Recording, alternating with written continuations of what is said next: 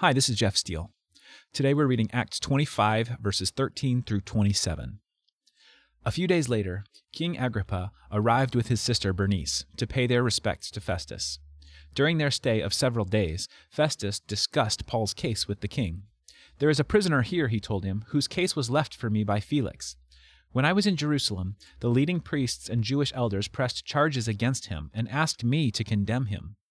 I pointed out to them that Roman law does not convict people without a trial. They must be given an opportunity to confront their accusers and defend themselves.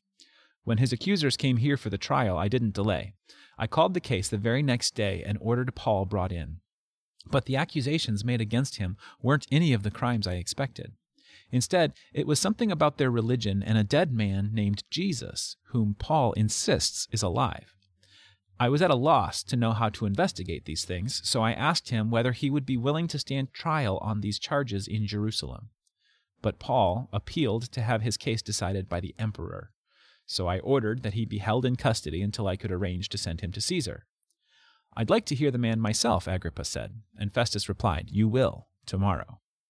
So the next day, Agrippa and Bernice arrived in the auditorium with great pomp, accompanied by military officers and prominent men of the city. Festus ordered that Paul be brought in. Then Festus said, "King Agrippa and all who are here, this is the man whose death is demanded by all the Jews, both here and in Jerusalem. But in my opinion, he has done nothing deserving death. However, since he appealed his case to the emperor, I have decided to send him to Rome. But what shall I write the emperor? For there is no clear charge against him. So I have brought him before all of you, and especially you, King Agrippa, so that after we examine him, I might have something to write. For it makes no sense to send a prisoner to the emperor without specifying the charges against him." Okay, Paul, we have kind of a continuation of the story of his trial, of what has happened to him and being seized in the temple and dragged before the officials, and now they're trying to sort it out. Remember, he was arrested while an angry mob was actually trying to kill him. And now the authorities are together trying to sort out what to do with him. And the problem that they are running into is they can't figure out what they should charge him with. Now, if you recall, the mob originally got going because Paul was teaching against Jewish traditions, and they made up some phony charges of violating the temple. Now, by this point in the story, there's a new governor named Festus, and actually a couple of years have gone by. The new governor has a visit from an even higher-ranking official, King Agrippa. And in our text today, the two of them are trying to sort out what to do with this very odd case. Now, on the one hand, the Jewish people are trying to execute this guy, but on the other hand, none of the capital offense charges have been able to stick. But since Paul appealed to Rome to take his trial there, they have to charge him with something. The best that Festus can figure out is that all this trouble has something to do with, he says, something about their religion and a dead man named Jesus, whom Paul insists is alive. Now, what's interesting about that statement is that Festus has at least figured out that what Paul stands for is the resurrection of Jesus. Do you know why I think that's interesting? Because this is a conversation, we get a rare glimpse here of a conversation between two non-Christians about Paul. If you had two non-Christians talking today about Christians, I wonder, what would they say is the heart of what it means to be a Christian? Would they be able to tell from observing us that the heart of our faith is about Jesus and his resurrection? Or do you think they might get the idea that there's something else that's really at the core of who we are? Something like particular ideology or even support or opposition for a political figure or a particular cause. See, Festus is able to cut through all the noise and really get to the heart of the issue. It's about Jesus. But look what he says. And I think this is so fascinating and so applicable to our world today. Verse 20, he says, "I was at a loss how to investigate these things." Here was the governor, Festus, having put his finger on the very heart of the gospel, and the life-changing power of Christ that Paul was teaching about. And instead of either accepting it or rejecting it, he says, I don't even know what to do with that. Festus could be considered a skeptic. And I don't mean that in a derogatory way at all, because the truth is that we live in a culture that really does require us to be skeptical, right? We have to question things that we see and hear because we hear so much false information and even partial truths. I mean, just look online and you'll see attention-grabbing headlines that intentionally distort facts and press well beyond the implications of what is actually true in order just to get us to look at the article. Just in order for us to survive the information overload all around us, we kind of have to learn to be skeptics. And so Festus, as the governor, he probably learned to be a skeptic too. And so when he encountered this truth, he didn't know what to do with it. Now, if you have been hanging around the church at all, and by that I mean you've been hanging around with Christians, not hanging around in a building, that's something different.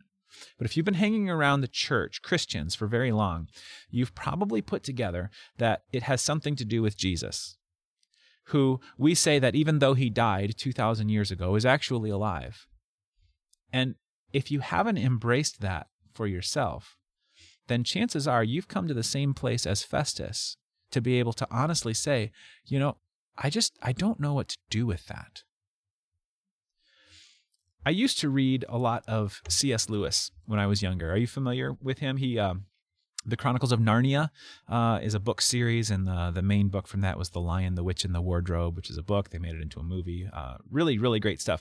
I'm a big fan of his writings. But anyway, C.S. Lewis was an atheist who came to believe the truth about Christ. He was a guy who was very intellectual, and he kind of came to the same place that Festus was. He knew what Christianity was about, but unlike Festus, in his critical thinking, Lewis knew how to investigate the truth. He wrote a book eventually called Mere Christianity, and he explains it this way. He says, when it comes to a question of Jesus, we like to believe that Jesus was a great moral teacher, right? If you've understood a little bit of who Jesus is and his life as described in the Bible, then you've got the sense that Jesus was a moral teacher. And a lot of us, honestly, would like to leave it at that, because a 2,000-year-old great moral teacher means that I can put Jesus in kind of the same category as Gandhi or Socrates or Buddha. It's a lot of great ideas. And maybe I'll even consider them someday, but for the most part, they aren't terribly relevant to me here and now. Now, the problem, as Lewis pointed out, is that you can't believe that Jesus was just a great moral teacher, because he actually made really audacious claims about who he was. In his language and interactions with the religious leaders and with his disciples, he very clearly claimed the authority of God. Now, if you attended a gathering where I was teaching and I had really good ideas and suggestions, you might say to yourself, hey, that guy's a really good teacher. And if I taught in such a way that you believed every word I said, and you believed that you should live your life the way that I had taught, you might even say, man, that guy is a great moral teacher. But what if I closed out this teaching by saying, oh, hey, guess what? By the way, I know all of this because I'm actually God.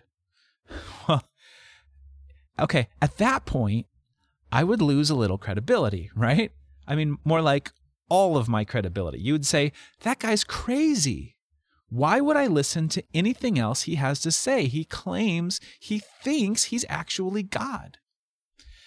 That's kind of the way that it is with Jesus. See, he said that he and God were one. He said that he was the Son of God who was there with God when the world was created. He claimed such a unique relationship and unique authority with God that his audience could only assume one of three things. Number one, either he's crazy, just another crackpot teacher with a Messiah complex, or number two, he would have to be lying. He would be just a sleazy preacher who's just looking to make a buck, or some, cult leader who's just trying to get power and have power over people. Or else the third option, I mean, what options are left? Either he's crazy or he's lying, or what if he's not merely just a great moral teacher? The only option left is that he's Lord. Now, Easter is coming up really soon. It's a Sunday that when we gather, we celebrate the resurrection of Christ.